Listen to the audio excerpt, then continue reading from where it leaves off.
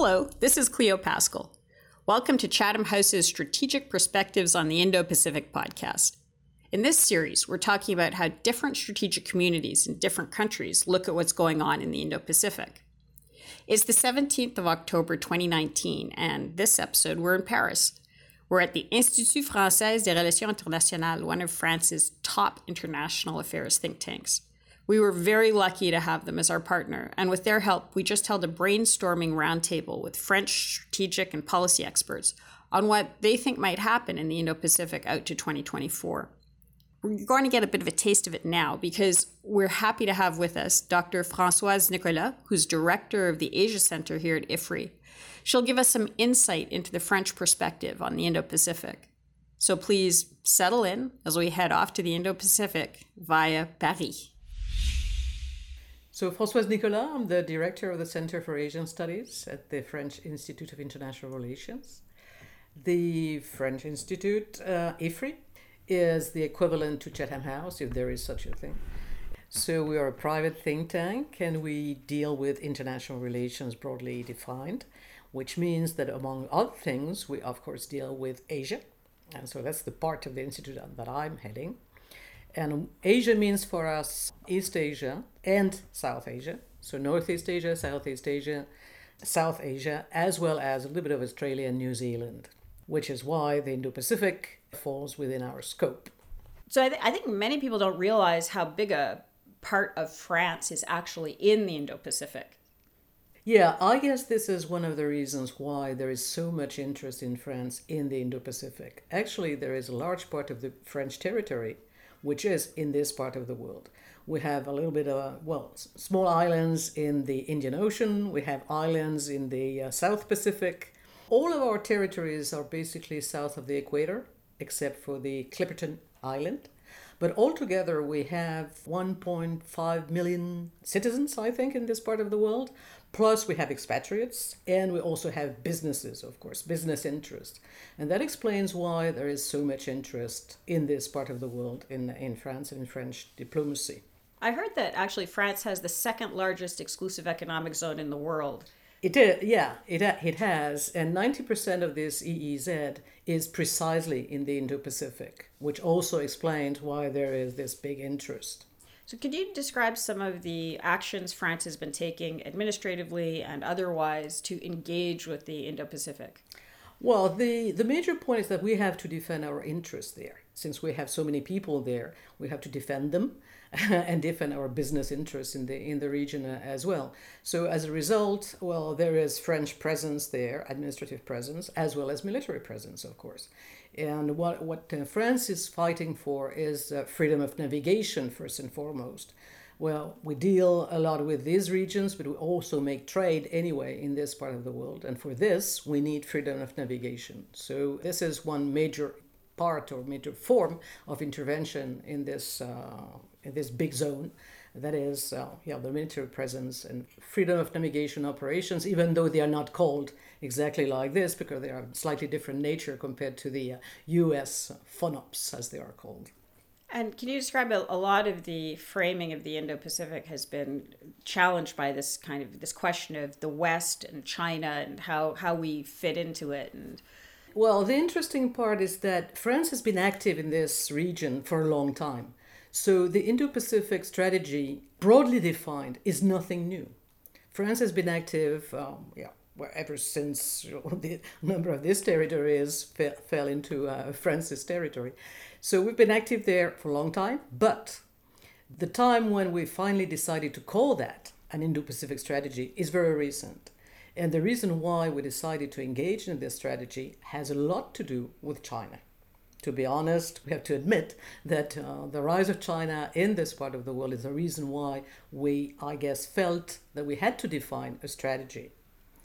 China is more assertive, more present, more active in this region, and we perceive that France, perceives this as a threat.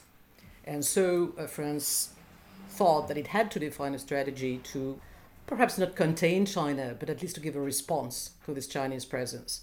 Of course, officially, the strategy is not about containing China at all. In this respect, it differs quite substantially from the US approach. It is, I guess, closer to the Australian approach, perhaps, or the Indian approach, for sure, which also seeks to be inclusive. So the same thing in the case of France.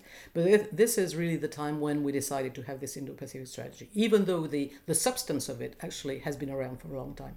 And it's an official strategy, right? Nowadays, it's an official strategy, and there are two papers, actually, or two documents which have been published. One by the Ministry of Defense, or Ministry of Armed Forces, to use the appropriate name, and the other one by the Ministry of Foreign Affairs. So we have these two documents explaining what the strategy is all about. I'm not too sure that the documents are all that clear. It is at this stage a very fuzzy or a blurred strategy. It's not very clear. But the point is just to show that we have interests that we want to defend in this region. And the way that France wants to defend its interests goes, of course, through military operations, but it also goes through other operations. And what is really very heavily stressed, in particular in the Ministry of Foreign Affairs document, are the other things that France can do in this region. And these other things is defend a number of principles. You know, French diplomacy is a principled diplomacy, if we can say so.